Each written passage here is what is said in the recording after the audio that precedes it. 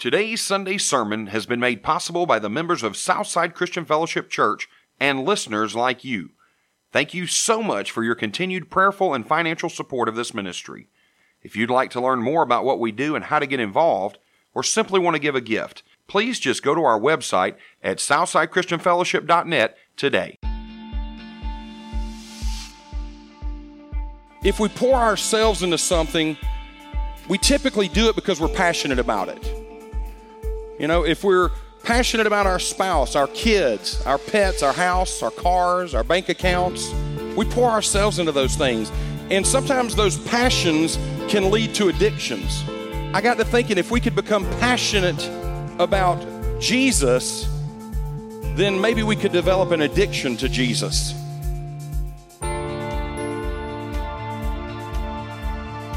That's how much that touch impacted my life. And that's how much God can touch you and impact your life, that you don't care what's going on. You don't care what you'll suffer. That's what Paul was talking about. Shipwreck me, beat me, throw me in jail. I don't care. I want to be as close to God as I can, and I want to tell everybody I know about Him, because that is the best place to be. Amen? Addictions are easy to obtain in our world today. They start out giving us the idea that we are controlling them, when in fact they end up controlling us. They can be harmful, unless of course we develop an addiction to Jesus. That's the one addiction that is beneficial to our health and can provide true freedom from life's problems. In today's message, we'll continue to look at ways to impact our culture for Jesus, specifically by developing a passion for God and the things of God.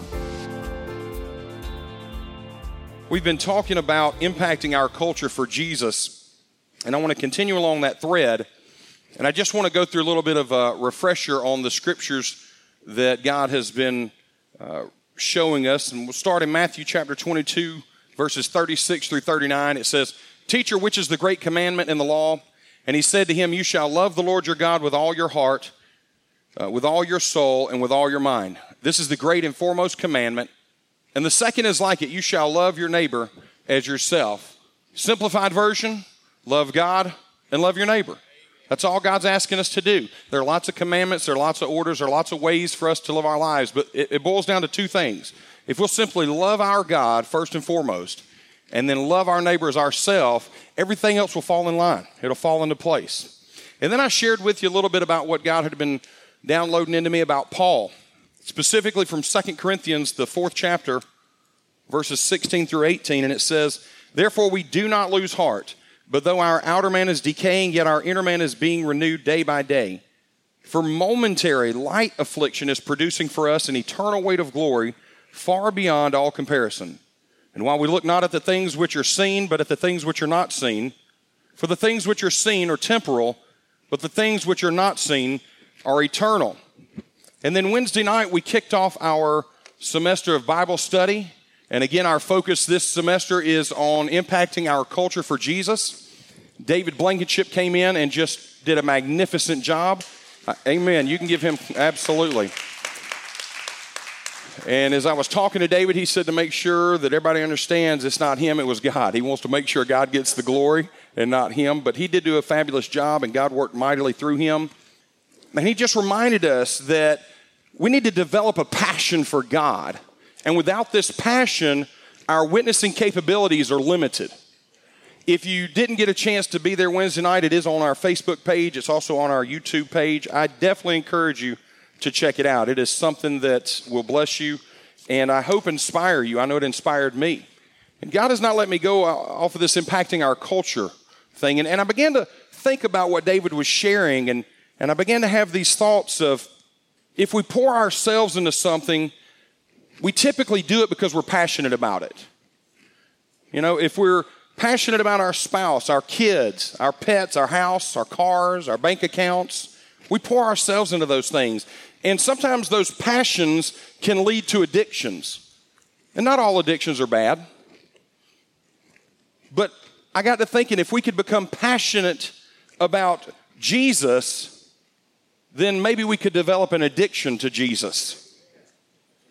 And so what I want to do for you is I want to kind of lay a foundation of how the world sees addiction, and then I want to flip the script and kind of get you to think about it in terms of being addicted to Jesus. And that's my goal today. You know, I was thinking about it this morning. Jesus tended to do that a lot when he was walking on the earth. He said things like, the first will be last and the last will be first. He said, if somebody slaps you on one cheek, turn them to him the other cheek. Everything he seems to say is backwards of what we think. So to me, it fits right here that whatever we think about addiction, maybe we can flip that and find a different meaning for it. So I wanted to look at a couple definitions with you. And again, like I said, if you'll bear with me, I'm just going to lay a foundation here to start with. And it says an addiction is a habit-forming substance.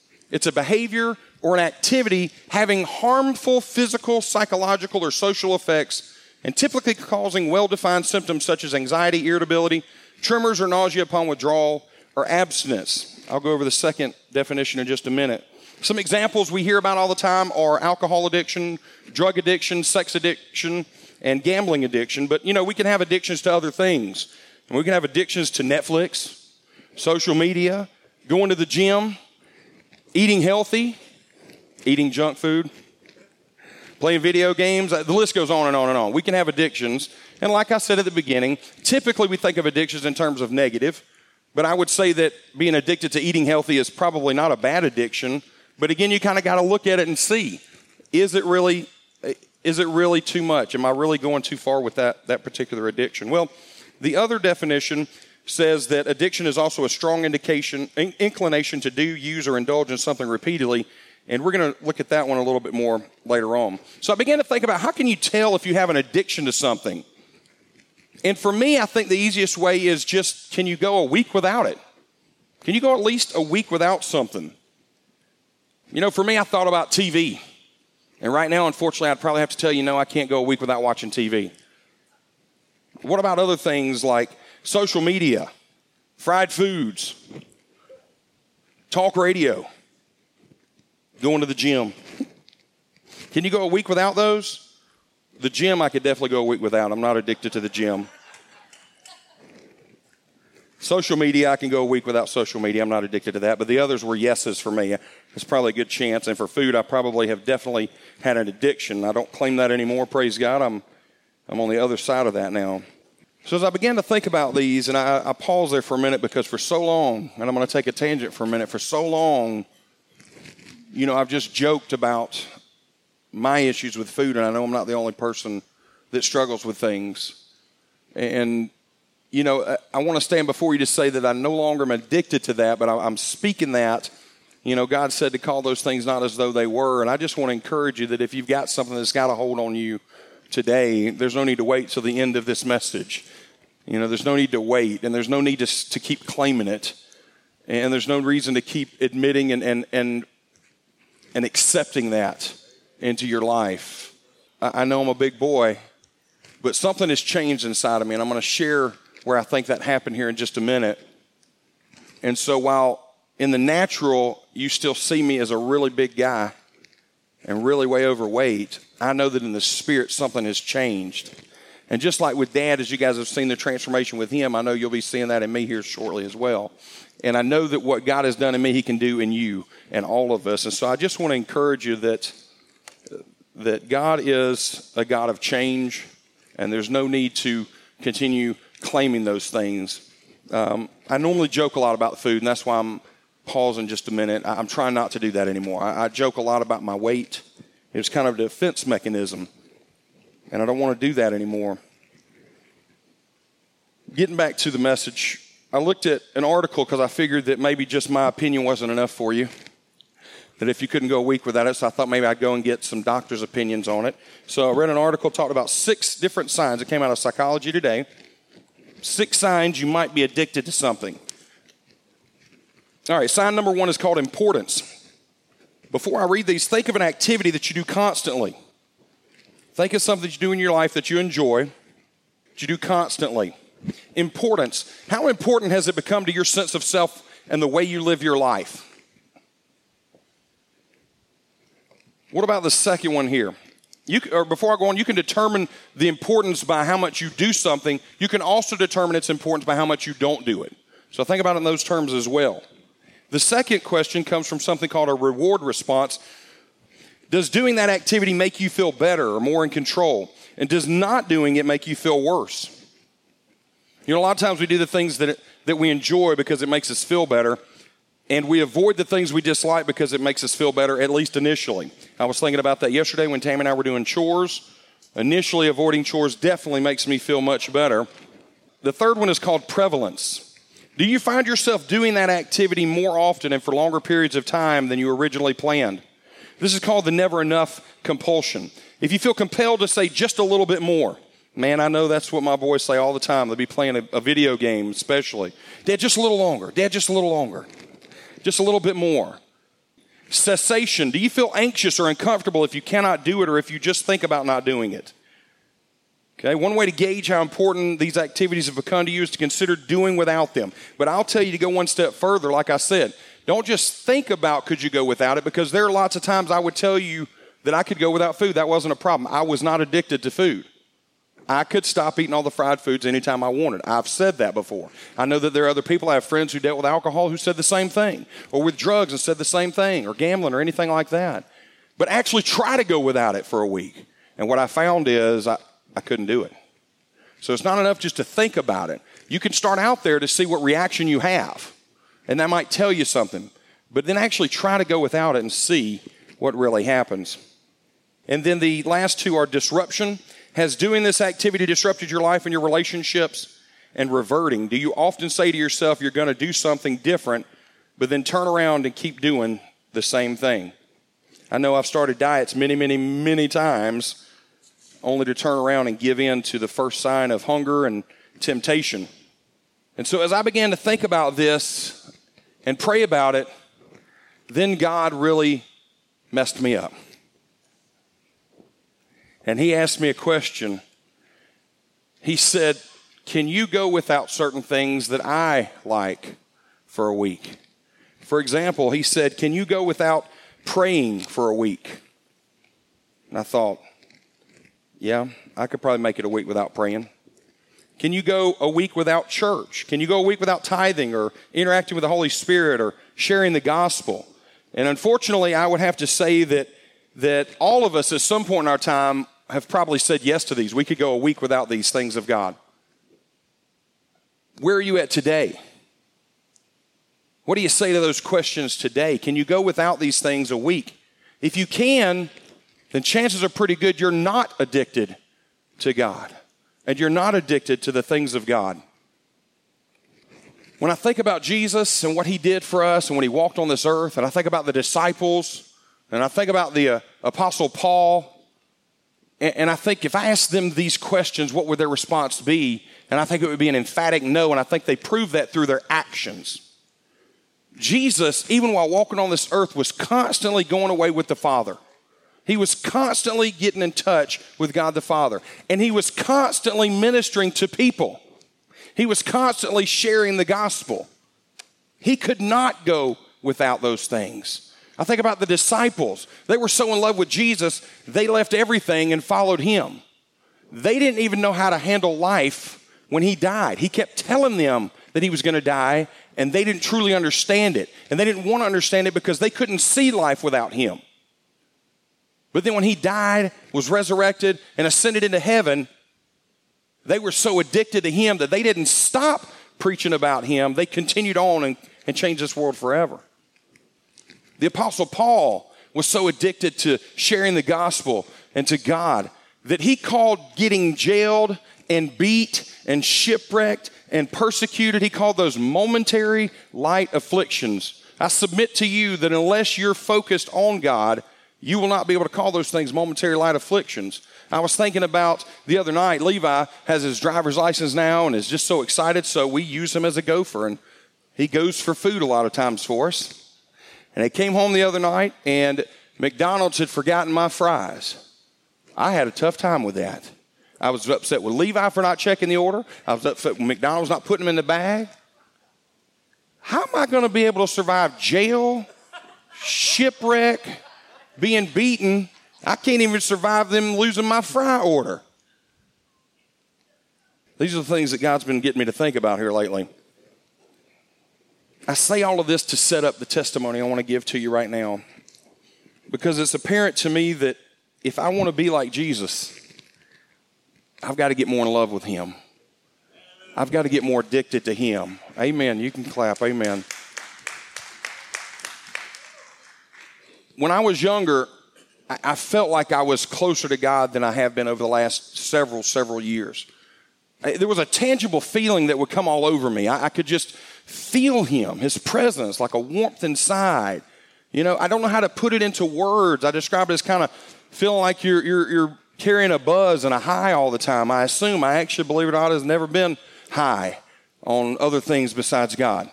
I've been accused of it before. I've been close enough to God that I've literally had friends when I was a teenager and before I got married to Tammy that accused me of being drunk, of just being high on life. I've had people come up and ask me, what are you so happy about? And I'd get to share with them all about Jesus. And I got married, and then I had kids, and then I changed jobs a few times, and each thing that happened in my life, I got further and further away from that presence. Now I want to tell you, I didn't stop being obedient to God, and I didn't stop receiving blessings. And I would submit to you today, being obedient is better than not being at all. Going to church out of obligation is better than not going at all. Reading and praying out of obligation and giving tithes and sharing the gospel out of obligation is better than not doing it all. But we ought to set our expectations a little higher, because I'm telling you, if we can get to the point where we're doing it because we can't live without it, there is a euphoric, tangible, high feeling that I think is that peace of God that he talks about in the New Testament that comes all over you. That when you're faced with the things that the disciples were faced with, and you're faced with the things that Jesus was faced with, and you're faced with the things that the Apostle Paul were faced with, then you begin to understand it doesn't matter. It doesn't bother you. Do whatever you want to me. I don't care, because I'm addicted to Jesus and the things of Jesus, and I got to let other people know. Amen.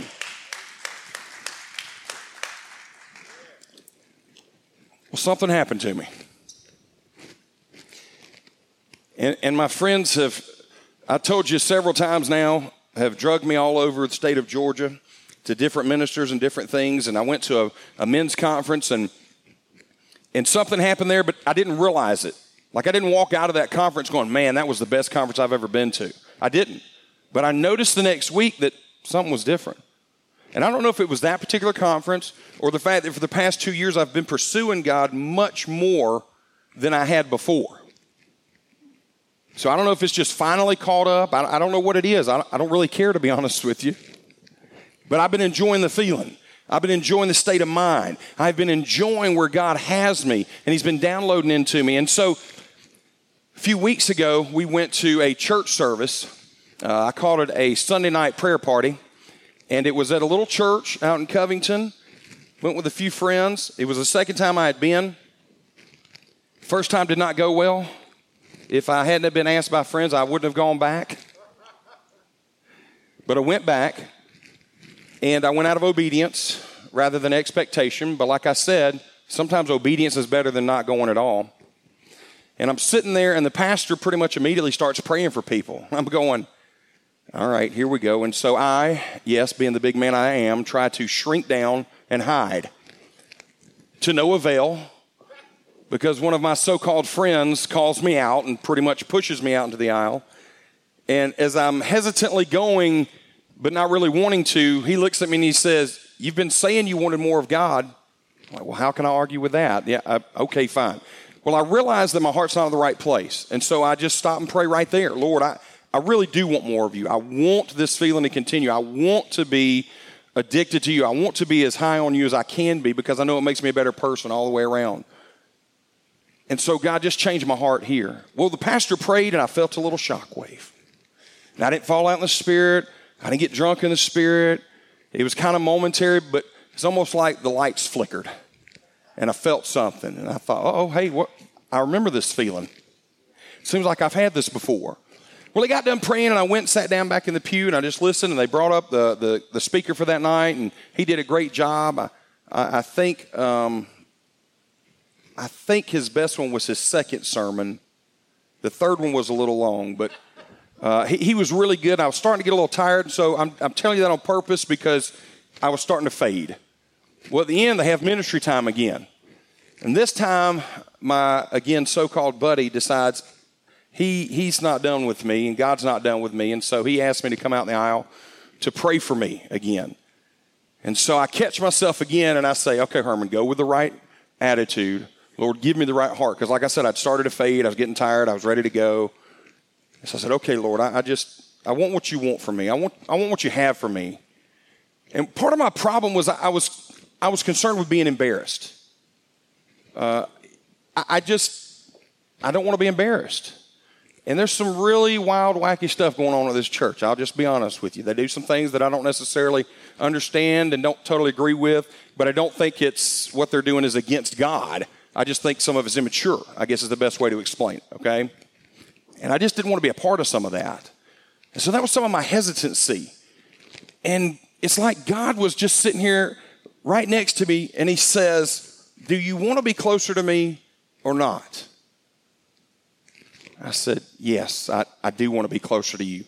He said, then quit worrying about whether you're going to be embarrassed or not. I said, okay, Lord, do what you want. Embarrass me, I don't care, because I know I want that feeling again. I want more of you, Father God. I want to be close to you. So I go out, and Matt, if you're listening, Matt, thanks a lot. Matt grabs my hands. He's just holding my hands. There's nobody around me, and he's praying for me. And all of a sudden, I'm starting to feel a little lighter on my feet. And I start leaning a little bit to the right, and I notice it. So I try to shift back to the left, but it's not working out real well. I keep leaning to the right a little bit, and all I keep thinking is, who's pushing me? And I kind of look with my left eye a little bit, and nobody is there. And I'm thinking Matt's directing me with my hands or something. Well, he's barely holding on at all. And that leg's getting lighter and lighter. And now all I can think is, you said about embarrassment. What about injury, Father God? There's a pew right here. I mean, I'm willing, but Lord, come on, please. And so Matt gets done praying. Well, it just like a wave hits, and I feel that presence of God. And he gets done praying, and I'm not done, though. So I go sit down in the pew, and I just put my head down, and I just let God wash over me and minister to me. And it's a phenomenal feeling again, and I'm saying, thank you, Lord, thank you. And he's just downloading. Amen. He's just downloading. I'm enjoying this presence so much. I don't know how much time had passed, but I know Matt gets real close to my ear and startles me, and he asks me, should he go and get Dale? Well, Dale, if you don't know, I know our church does, but if you're listening on Facebook or live, Dale is blind. So Dale has made his way down to the front, or somebody has brought him down to the front and left him down there. And Matt wants to know if he should go get him. All I know is my response was something to the effect of, I don't care right now, leave me alone. And I kind of smiled at him. Well, Matt was really concerned because he really wanted to be a good friend, and he wanted to make sure that Dale was okay. So he leans over and he says, dude, I just don't know what I should do. Should I go up there and get him? I said, dude, Dale is a grown man. He got himself down there. He can get himself back. Now go away and leave me alone.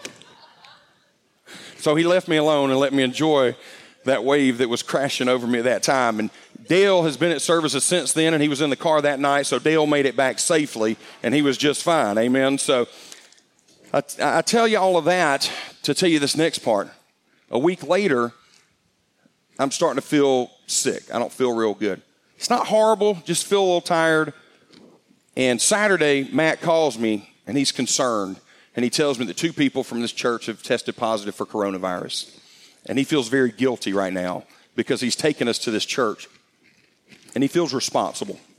Well, first of all, I told him I didn't think it was coronavirus because I didn't feel the symptoms that everybody's talking about. So I called the doctor just as a precaution. The short version is he tells me to treat it as COVID until we find out for sure. So I skip Sunday service. Monday comes around, I take the test. It comes back positive. I'm shocked. I'm so shocked that it's coronavirus because I'm not feeling all those symptoms everybody's talking about to the point I'm doing chores like on Tuesday. I'm like, well, I guess I'll just take a week and a half. We'll get the house back in shape and do some things. Well, week 2 hit, and that changed, and I got really fatigued, and eyes were tired. I had some other symptoms from it. And so Matt's calling me, and you could just tell in his voice that he is very apologetic.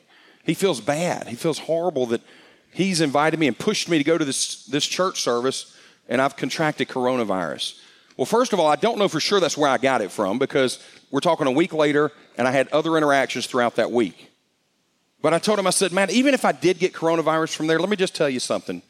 God touched me so much that night that if I had a chance to go back knowing I would get coronavirus, I'd do it right now. And I'm going to tell you why. Amen. I'm healed and I've recovered from the coronavirus. It's done. I spent that 2 weeks. I was sick. It's over. But that touch I got that night is still going strong. And I would go back today and I'd go through another 2 weeks of the coronavirus if it meant getting another touch from God. That's how much that touch impacted my life. And that's how much God can touch you and impact your life, that you don't care what's going on. You don't care what you'll suffer. That's what Paul was talking about. Shipwreck me, beat me, throw me in jail. I don't care. I want to be as close to God as I can. And I want to tell everybody I know about him, because that is the best place to be. Amen? That's being addicted to Jesus, that it doesn't matter what comes your way. So I want to go back through these 6 signs with you.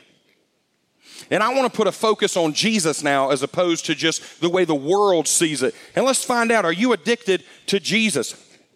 Question number 1, how important has he become to your sense of self and the way you live your life? Again, you can determine this importance by how much time you spend with him or by how much time you don't spend with him. Does spending time with Jesus make you feel better? I put more in control there because I do think God allows us to feel that confidence that control can bring sometimes. But it goes way past that when you're with Jesus. Does not spending time with Jesus make you feel worse? Grandam shared with you today that he was so glad to be back in church. Grandam doesn't have access to Facebook Live. Now, he does get to get some church services on TV, but it's just not the same, is it, Grandam? And so he's telling you it had a physical effect on him. He felt worse for not being able to be here because he's addicted to the things of God. Do you find yourself spending time with Jesus more often and for longer periods of time than you originally planned? Again, this is a never enough compulsion. Do you have that never enough compulsion? Do you feel compelled to say just a little bit more? No, just a little bit more prayer time. Lord, let me witness to just one more person. No, God, let's do one more thing together. Lord, let's don't call it quits for the day. Do you feel anxious or uncomfortable if you can't spend time with Jesus? Or if you just think about not spending time with him? A lot of times Jesus becomes an afterthought to us. We've got to get to the point where when we're not spending time with him, we're thinking about it. We're thinking about getting with him more than we are the next football game or the next activity or the next whatever. You can substitute anything in there. It doesn't matter. Can you go a week or longer without spending time with him? Again, sometimes we think we can, right? But if we're truly addicted, we're not going to be able to. Has spending time with Jesus disrupted your life and your relationships? Do you often say to yourself, I need to spend more time doing something else, only to turn around and go right back to spend more time with Jesus? You see, psychology today in the world, in the natural eyes, says that all of these signs can point to a much bigger problem, addiction. Well, if you put Jesus as that addiction, then all of these signs can point to a much bigger solution, and that's addiction to Jesus. Addiction is a behavior that controls you, and if Jesus is your addiction, then he should be controlling you. How do we know this? Look at Psalms 3, 5 through 6. Trust in the Lord with all your heart and do not lean on your own understanding. In all your ways acknowledge him, and he will make your path straight. I told you we'd come back to that second definition of addiction, which is a strong inclination to do, use, or indulge in something repeatedly. Now let's look at what the scriptures say about that. 1 Thessalonians 5, 16 through 18. Rejoice always, pray without ceasing, in everything give thanks, for this is God's will for you in Christ Jesus. Again, repeatedly. Repeatedly, that's addiction, repeatedly. 1 Corinthians 15:31, I affirm, brethren, by the boasting in you which I have in Christ Jesus our Lord, I die daily. We got to die daily to that flesh, repeatedly, daily. 2 Corinthians 10:5, we are destroying speculations and every lofty thing raised up against the knowledge of God, and we are taking every thought captive to the obedience of Christ. And I'll end with Ephesians 6:10 through 11 and verse 18, which says, finally be strong in the Lord and in the strength of his might. Put on the full armor of God so that you'll be able to stand firm against the schemes of the devil. With all prayer and petition, pray at all times in the Spirit, and with this in view, be on the alert with all perseverance and petition for the saints. The world sees addiction as a negative, harmful behavior.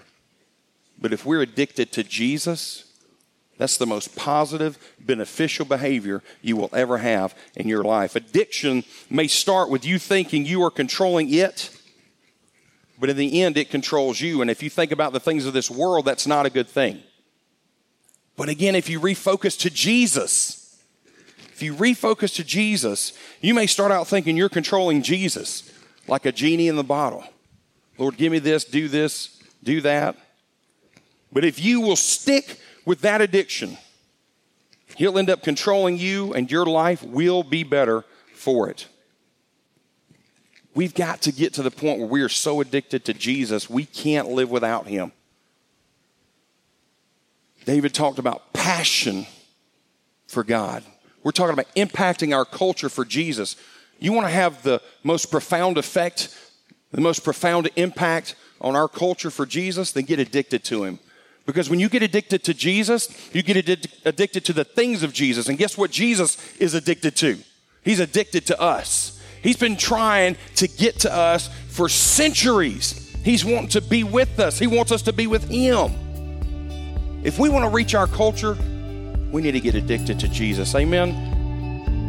You've been listening to Sunday sermons from Southside Christian Fellowship Church, a place where you are loved, accepted, and received, a place of healing, a place of prayer, a place of hope. We invite you to join us this Sunday and every Sunday. For service times, location, and other information about the church, please visit our website at southsidechristianfellowship.net. Again, that's southsidechristianfellowship.net. As we wrap up today's message, we would like to once again thank you for listening. We would like to also have Papa Herman, an elder at Southside, to speak a Father's blessing over you. May the Lord bless and keep you, that he would cause his face to shine upon you and be gracious to you, that the Lord would lift up the light of his countenance upon you and give you his peace. And remember that the Lord's favor is with you all the time. Expect it. It is with you. It's manifesting itself to you. It will overtake you no matter where you are. In Jesus' name we pray. Amen.